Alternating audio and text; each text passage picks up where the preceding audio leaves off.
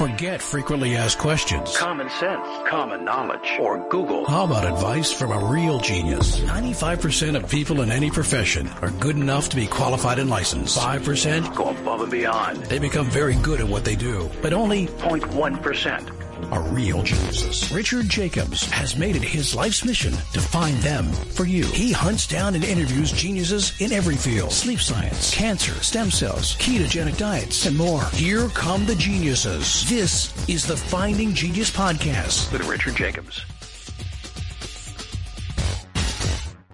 Hello, this is Richard Jacobs with the Finding Genius Podcast.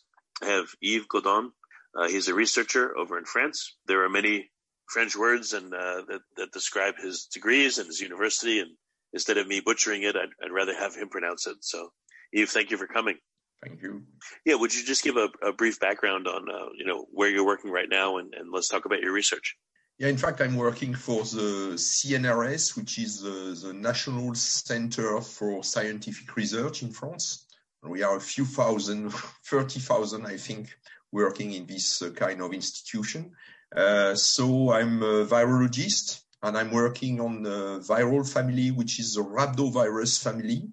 The two best studied viruses of this family are rabies virus, for, of course, obvious reasons, because it's still killing a lot of people, and VSV, which is vesicular stomatitis virus, which has always been an excellent laboratory model. We are dealing with the entry mechanism, how the virus is recognizing its receptor, how it penetrates the cell by a membrane fusion event, and also how in the case of rabies virus, how it installs its viral factory. And we have characterized the nature, the physico-chemical nature of the factory by showing it's formed by liquid-liquid phase separation.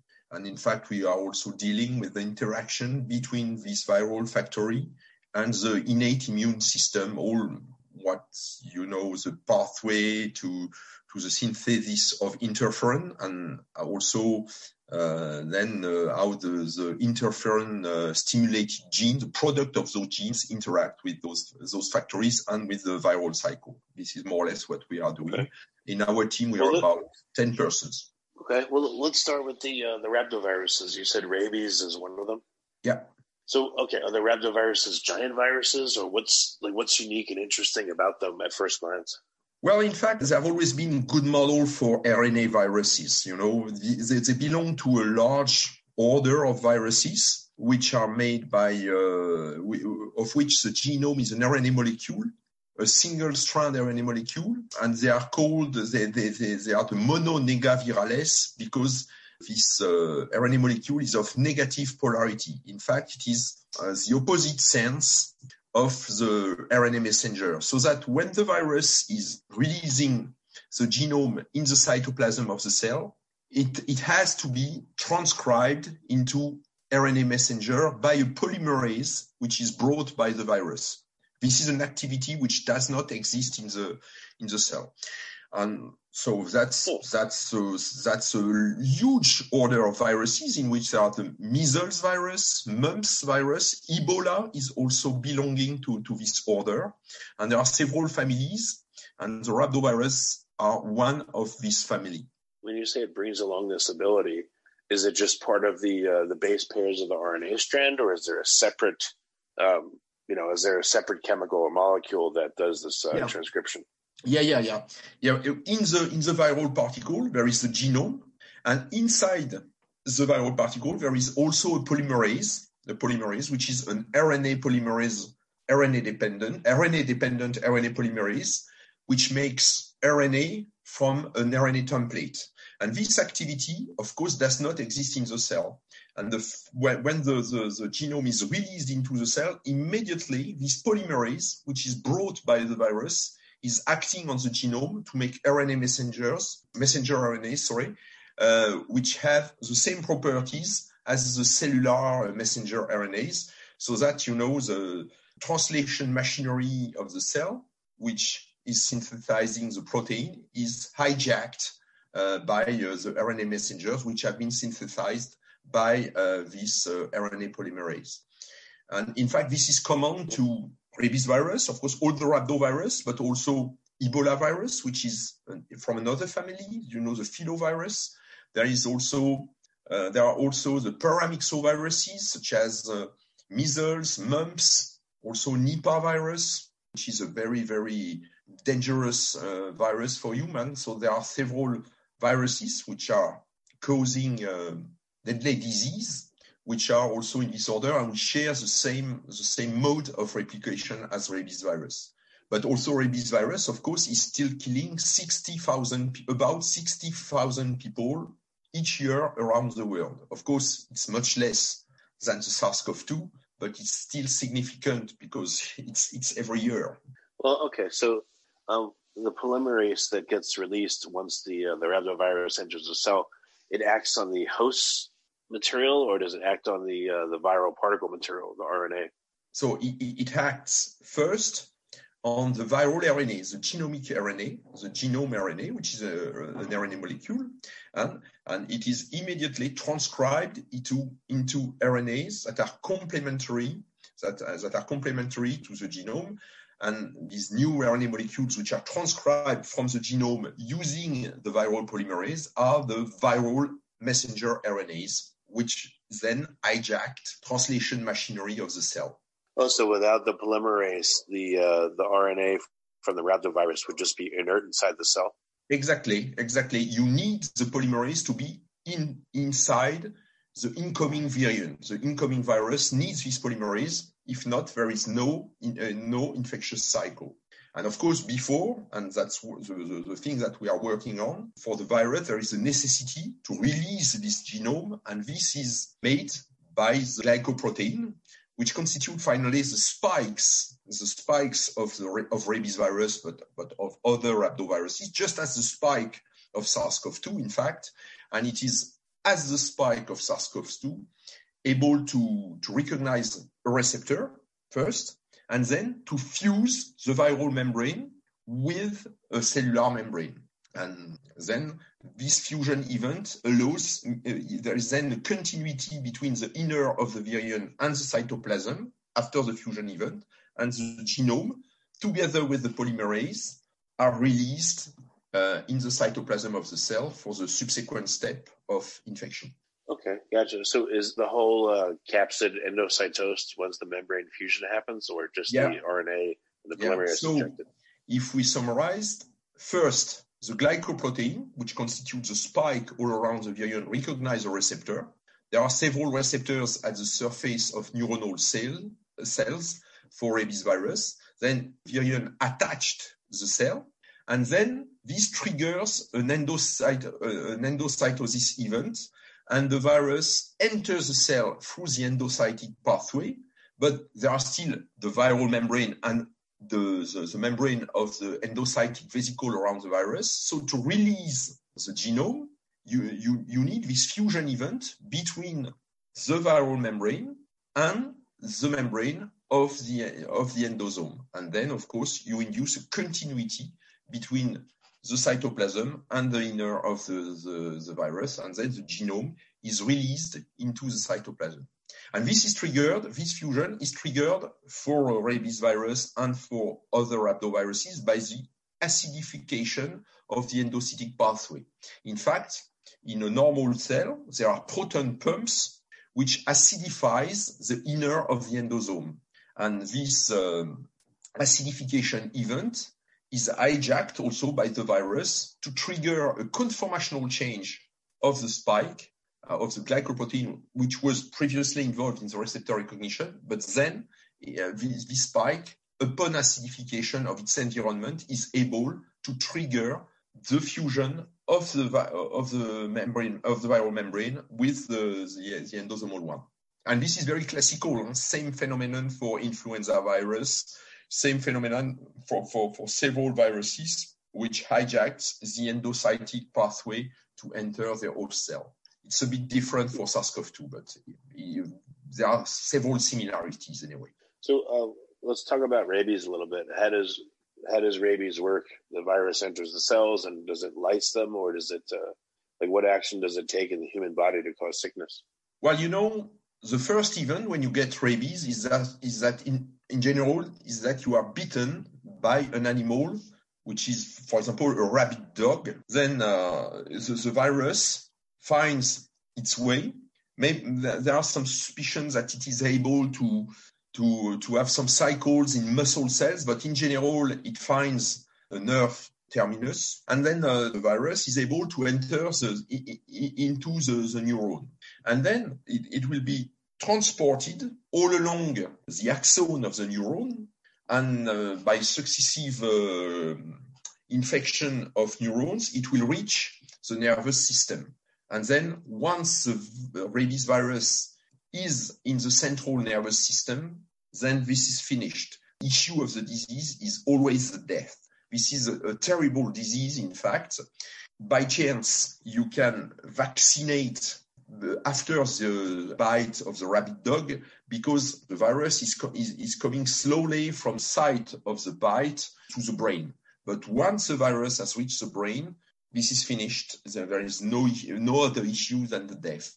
But if you've been vaccinated early, you may block this progression of the virus toward the brain. And it is not clear why people are dying from rabies virus. Of course, the several neuronal cells are not functioning correctly. They have some defects, but there is no massive death of neurons. This is probably linked to bad functioning of some neurons which are unable to behave normally. What we see very often is extreme agitation of the patient. And you see also people are extremely aggressive. So you may have some symptoms of very, very strong aggressivity of the person who has been contaminated by rabies virus once the virus has reached the brain. But also sometimes you observe paralysis. People cannot move. And of course, this is always the end of rabies virus. At one point, there is a paralysis which installs. And then you just cannot breathe, and then you die, of course. That's terrible. Have there been any advances in rabies treatment over the years? Well, is there really any treatment for it or no? Well, there is no other treatment for the moment than the vaccine. And of course, you are not going to vaccinate everybody, to give the vaccine to everybody, because in fact, in most of the countries, there is no more rabies. The rabies disease has disappeared. For example, in Europe, there is no more rabies disease, except for people who may have spent holidays, for example, in Africa or in Asia, and have played with animals. This is something people often forgot. When you are in some countries, you don't play with animals. You don't play with dogs. You don't play with wild cats. You don't play with, of course, with wild animals. You just let them away. This is a good behavior to leave those animals away, because there may be some virus, and then they can transmit it to humans. This is also the case probably with some coronaviruses, but in any case, rabies virus is. So in fact, when you've been bitten, the only way is if the animal is proved to have rabies disease, then the only way is to be vaccinated. That's very fast, immediately. And you have also serotherapy. There is an injection of antibodies which are directed against the virus, just to try to block the progression of the disease. And if you can block the progression of the disease, the virus is not entering your central nervous system, then it's okay, you will survive. But if despite treatment, it reaches the virus is reaching the brain, then there is no other issue than death. So this is a terrible, terrible disease. But there is no molecule, because it's a bit like, for any virus, and we are experiencing this for coronavirus, we need specific molecules. And this is a lot of money which needs to be invested. And in fact, with rabies virus, to speak frankly, and this is a fact. This is not maybe this is not an ethical point of view, but there is no market. There is no market, and rabies virus is always in poor countries in general. There is no money, so certainly for the pharmaceutical industry, there is no market for rabies virus. Now there is a market for coronavirus. Probably someone who is getting an efficient drug against coronavirus. This is interesting. But for rabies virus, there is no market. If you like this podcast, please click the link in the description to subscribe and review us on iTunes. So why is there no treatment? How come not enough appears to have been learned in order to treat rabies after all this time?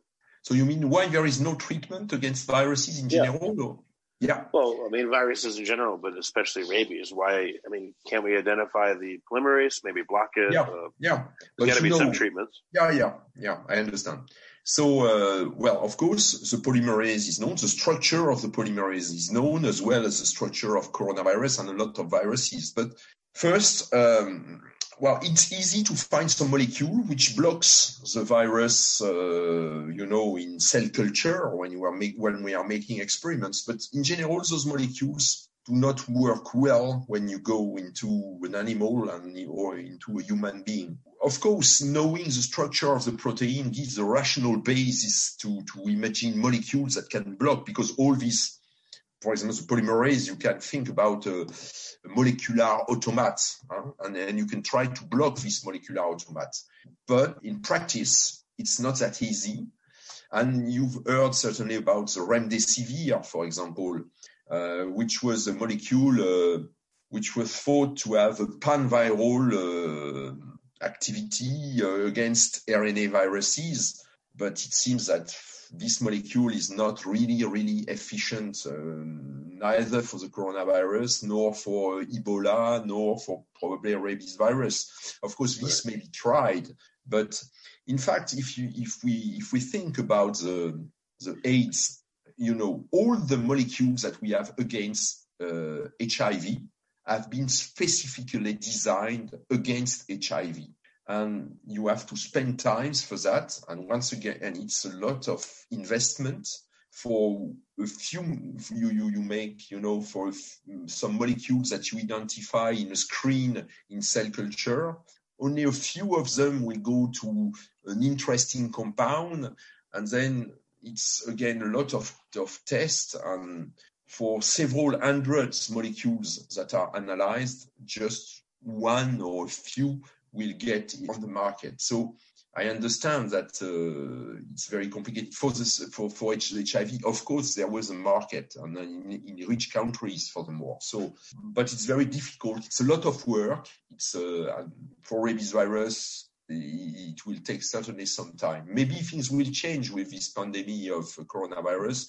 Maybe people will understand that it's interesting to have specific molecules against viral families, so maybe against rhabdoviruses, against filoviruses like Ebola, against coronaviruses, against flaviviruses like dengue virus or Zika, but mentality have to change first. So it's a lot of work. It's not that easy. It's a lot of investment with a lot of disappointment with some molecules. Well, so in addition to, we spoke about rhabdoviruses a bit. You mentioned they have this RNA polymerase, but what about Ebola and the filoviruses and some of the other ones? Do they have any interesting or unique mechanisms that help coordinate their activity inside cells? Well, in fact, all the viruses from the mononegavirales order, so Ebola, they have a very, very similar polymerase.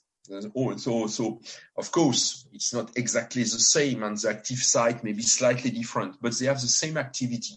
And the polymerase is able to synthesize, of course, an RNA molecule using an RNA template as a model. They can also add some specificities to the RNA they are synthesizing, which makes the RNA they synthesize, which makes those RNA looking like messenger RNAs. So once again, allowing the virus to hijack the ribosome, the translation machinery of the cell. They have all these same kind of activities. So this is there are some similarities, and also their mode of replication is very similar in terms of for rabies virus, Ebola, mumps virus, measles virus. come through the same stages to replicate their genomes. So there is a lot of similarity. What we learn from one is very useful for the other, particularly when we have demonstrated that for rabies virus was able to form viral factories having liquid properties, and we can come back to what we mean by this word, liquid. So we demonstrated that for rabies virus, but it was also then demonstrated for measles virus.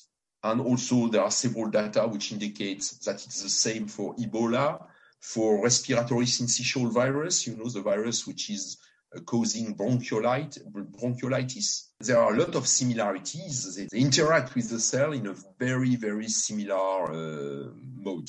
What does it mean they have liquid-like properties? So, liquid properties. So what's interesting with that is that the viral factory, when I say viral factory, this is the place in the cell where the virus is synthesizing the RNA, the messenger RNA, but also the genomic RNAs, because at one stage, the virus is going to copy its genome to make new genomes. And it's the same polymerase which we've talked about, which is doing the job to synthesize new genomes and to amplify the infection by making new genomes which assemble and make new variants.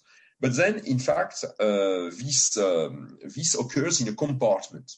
And this compartment is just like oil in water, This compartment in the cytoplasm, it's just like oil in water. When you put oil in water, you form a spherical droplet of oil, and oil is unable to mix with the water. There is what we call a liquid-liquid phase separation. We separate to liquid. And it's exactly the same. The liquid factories of those viruses is unable to mix with the cytoplasm. So somehow the virus inside the cell is keeping its identity. There is this debate about viruses, about are they living organisms? And there are several facts which indicate that viruses are not living organisms. They do not have metabolism. They are unable to synthesize their own proteins. They use machinery of the cell, etc.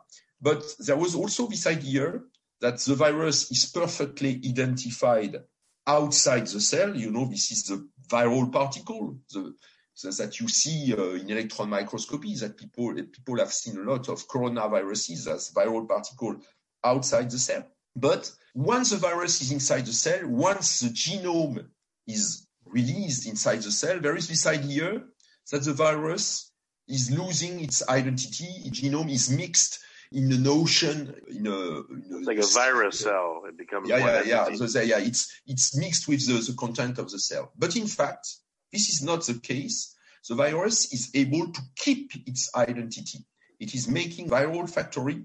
And this viral factory, just as oil is not mixing with water, this viral factory is not mixing with the rest of the cell. This is the viral compartment. This is the place where the viral identity is inside the cell. Of course, it can exchange some material, but this is based on the properties of this material, and he has selected, and is able to select the molecule he needs just to build new variants, in fact. But of course, the cell is also fighting against infection. And you may imagine that cells have developed strategies to disrupt this factory. And I think this is a next step in virology to identify all those proteins, all those cellular proteins which may act against this viral factory. Has there ever been a case observed where a cell is infected with a virus and the virus leaves and the cell goes back to normal without infection? Oh, yes. You mean, of course, there is a possibility for the cell to eliminate the infection at early stage, even for any cells, because, there is all this interferon signaling, and some cells, when you have an infection, immediately when the cells are infected, they produce interferon. And in fact, this interferon is circulating in your body and is preventing also the other cells to be infected, because once they have been in contact with interferon. There are some pathways inside the cell which indicate to the cell that they need to synthesize some molecules which have antiviral activity. And of course, if a cell has already all the weapons ready against the virus, when the virus is arriving, the virus will be disrupted. And or the genome will be disrupted, or there will be some blockage at some stage of the infection, and so that the virus will not be able to have a productive infection. And the cell may survive, of course, in this case, because the cell is ready to fight. When a virus takes up shop inside of a cell and it creates what you call viral factories, how much of the cell's energy and machinery is dedicated to making more virions versus running metabolic processes? Yeah. So if you take, this may depend on the cell, and of course, this may depend on the virus and on the nature of the viral factory.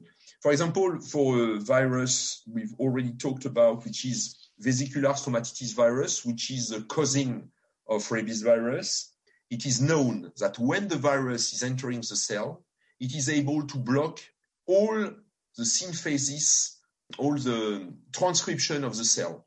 The cell is unable to transcribe its own messenger RNAs. So at one point, there will be only viral messenger RNAs. There is really a hijack of the host machinery. Just there is the cellular transcription is blocked, is stopped. There is also some similar data, for example, for the coronavirus. For the coronavirus is blocking the translation of the cellular messenger RNAs. So they are synthesized, but they are no more translated into proteins. So this will depend. Of course, the virus needs also some cellular proteins. So there are some kind of balance between what you absolutely need to block and what you want, what the virus needs to block, and what it is keeping functional. So there is a balance, and this may depend from the virus to another. But in general, the virus is trying to block all the innate immune response because, as I told you, this is a way for the cell to fight the infection, and it is also trying to hijack all the translation machinery because it needs the translation machinery to make new viral particles. And then, of course, it is also known that all the cellular energy, this exchange money, which is the ATP, is also produced by the cell for the virus. The virus is really it's a very strong parasite. It is using all what the cells is offering to him. Interesting. What do you think could be intervened in terms of the viral factory at that stage? What could be done that would cause the viral factory to slow down or stop or, throw a wrench into the works? Yeah, I understand. So clearly, let's say 3 or 4 years ago, no one was aware that these factories had liquid properties. So this is really a change of paradigm.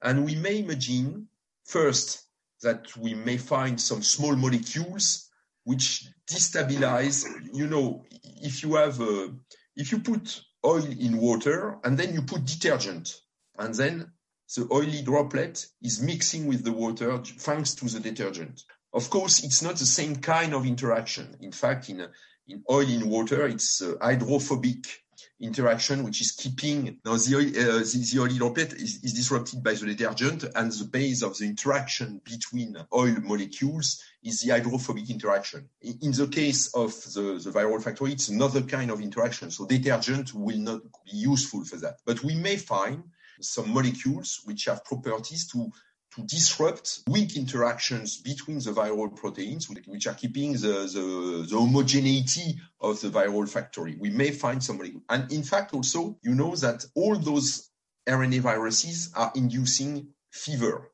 And this phase transition, these liquid phase separation are highly sensitive to temperature. And it's possible that increase of temperature when we have fever may slightly destabilize all these factories. And fever might have been a kind of evolution of our organism to destabilize all those liquid structures that are formed during viral infection. That's one possibility.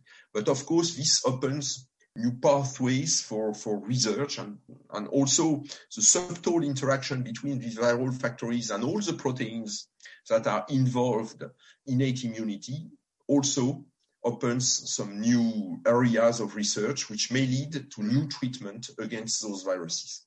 So why is it important to look at the dynamic of hydrophobic and hydrophilic interactions? What will that tell you? To keep the structure of these spherical factories, you need weak interactions. You need weak interactions between viral molecules. So we have identified some of the proteins which are involved in those weak interactions, but the molecular basis of this interaction is still unknown. So we need to go to, and it's difficult to investigate that inside the cell. So what a lot of people are trying, not only with this kind of liquid viral factories, but all novel organelles in the cell which have liquid properties, people are trying to identify those forces, those weak interactions between the components. And for that, in fact, they want to reconstitute the system into a test tube. And then one of the best tools to investigate those interactions is NMR, nuclear magnetic resonance. So this is the traditional approach. So you can have an idea of, because NMR can identify these weak interactions. That's a possibility. But also there are a lot of other approaches which are currently developed to go further in the understanding of the molecular basis of these weak forces between proteins, but not only proteins, but also RNA molecules, because all those structures also contain RNA molecules. And yes, this is something very intriguing. And also there are several questions around this subject, because at one stage, the virions, which have just been synthesized, they have to leave this viral factory. How do they leave this factory? How do they go away? Because somehow they are happy in this structure. They have good affinities for this structure. So there are a lot of questions. And also the understanding of the weak forces may help to understand why some cellular proteins can be sequestered inside the factory. And they are there because the virus is needing those proteins, and some others are completely excluded. They cannot enter the factory. And so here again, there are some principles, some molecular principles that we need to understand if we want to go further in this domain. Very good. Yves, what's the best way for people to find out more about your work? Where can they go? I think the article that we've published in Nature Communications in 2017, which is accessible to everybody. So this is good about those viral factories. There are a lot of movies showing the dynamics of those structures inside the cell. And I think it's very spectacular to see that once a virus is entering the cell, it makes a lot of things. And in fact, we have built recombinant viruses with fluorescent proteins so that we can follow all the movement of the factories. And you will see that the factories are very, very round, very spherical. And this is due to the fact that they are formed by liquid-liquid phase separation. And you will see also some of those factories coming into close contact and fusing together to make a bigger one. And you will see also that upon encountering an obstacle, they reversibly develop, showing that indeed they are made of, they are liquid and not solid or gel-like structures. So the article published in Nature Communications and the movie are available because Nature Communication is an open journal, and everybody can see the movies, which are, I think, very spectacular. Oh, nice. Yeah. So last thing, I just want to repeat this. So you said that instead of gel-like structures, they're actually liquid-like structures? Yeah. How can you tell? I mean, is it just by microscopy you can tell the nature of the structures, or how could you tell? There are several experiments which are key. First, as I told you, when two viral factories went into close contact, they fuse together and relax toward a spherical structure. And if you have two droplets of oil into water, they will do the same. So this is an argument to say that this is a liquid structure. And of course, what we know that there is no membrane around. So it's because if there are some membranes around, you may imagine that the membranes are fusing together, but there is no membrane. We have looked in electron microscopy. There is no membrane around those structures. What we see also is that, as I told you, they can reversibly deform. So when there is an obstacle, and the obstacle inside the cell is, for example, a molecular motor which is pulling a vesicle, and in one of the movies you will see a spherical object which is a vesicle which is probably pulled by a molecular motor which is crossing the viral factory, and the viral factory is deformed and reformed after the passage of the vesicle. And what we can also see is that those structures are extremely sensitive to the physico-chemical environment. And there is also a movie where we have performed a hypotonic shock. So we put the cells into a medium with a lower salt concentration. And then what you see, of course, the cells have a tendency to swell, but immediately the structures disappear. That's just immediate, which is of course not possible with a gel or with a solid. This is just a matter of seconds. And then when the cell is able to recover its normal homeostasis, then you see the viral factories which reappear inside the cytoplasm. And finally, we've used an experimental approach which is called fluorescence recovery after photobleaching, FRAP. The abbreviation is FRAP. And in fact, we use once again those fluorescent viruses with fluorescent proteins, and then we burn a small volume inside the viral factory, and we see that when we burn the proteins, it is no more fluorescent, and of course this protein is progressively exchanging with the other molecule, and you see that quite fast you recover the initial fluorescence level. In fact, we burn the whole factory, and then what we see is that there is an exchange with some proteins which remain outside the factories, and they go very fast inside. If it was solid, then probably the exchange would have been much slower, and sometimes if it was a solid, there even might have been no recovery of fluorescence. So this is a technical approach. But the fusion of vesicles, their ability to deform, their sensitivity to the physico-chemical environment, and their spherical aspects are good arguments in favor of their liquid properties. But when you see the movies, you have very, very little doubt about that. Very interesting. Okay. Well, I can't go see regular movies right now, so I might as well watch virus movies. That'd be at least something to watch, you know. Yeah. Well, very good. Well, Yves, thank you for coming on the podcast. I really appreciate it. If you like this podcast, please click the link in the description to subscribe and review us on iTunes. You've been listening to the Finding Genius podcast with Richard Jacobs. If you like what you hear, be sure to review and subscribe to the Finding Genius podcast on iTunes or wherever you listen to podcasts. And want to be smarter than everybody else? Become a premium member at findinggeniuspodcast.com. This podcast is for information only. No advice of any kind is being given. Any action you take or don't take as a result of listening is your sole responsibility. Consult professionals when advice is needed.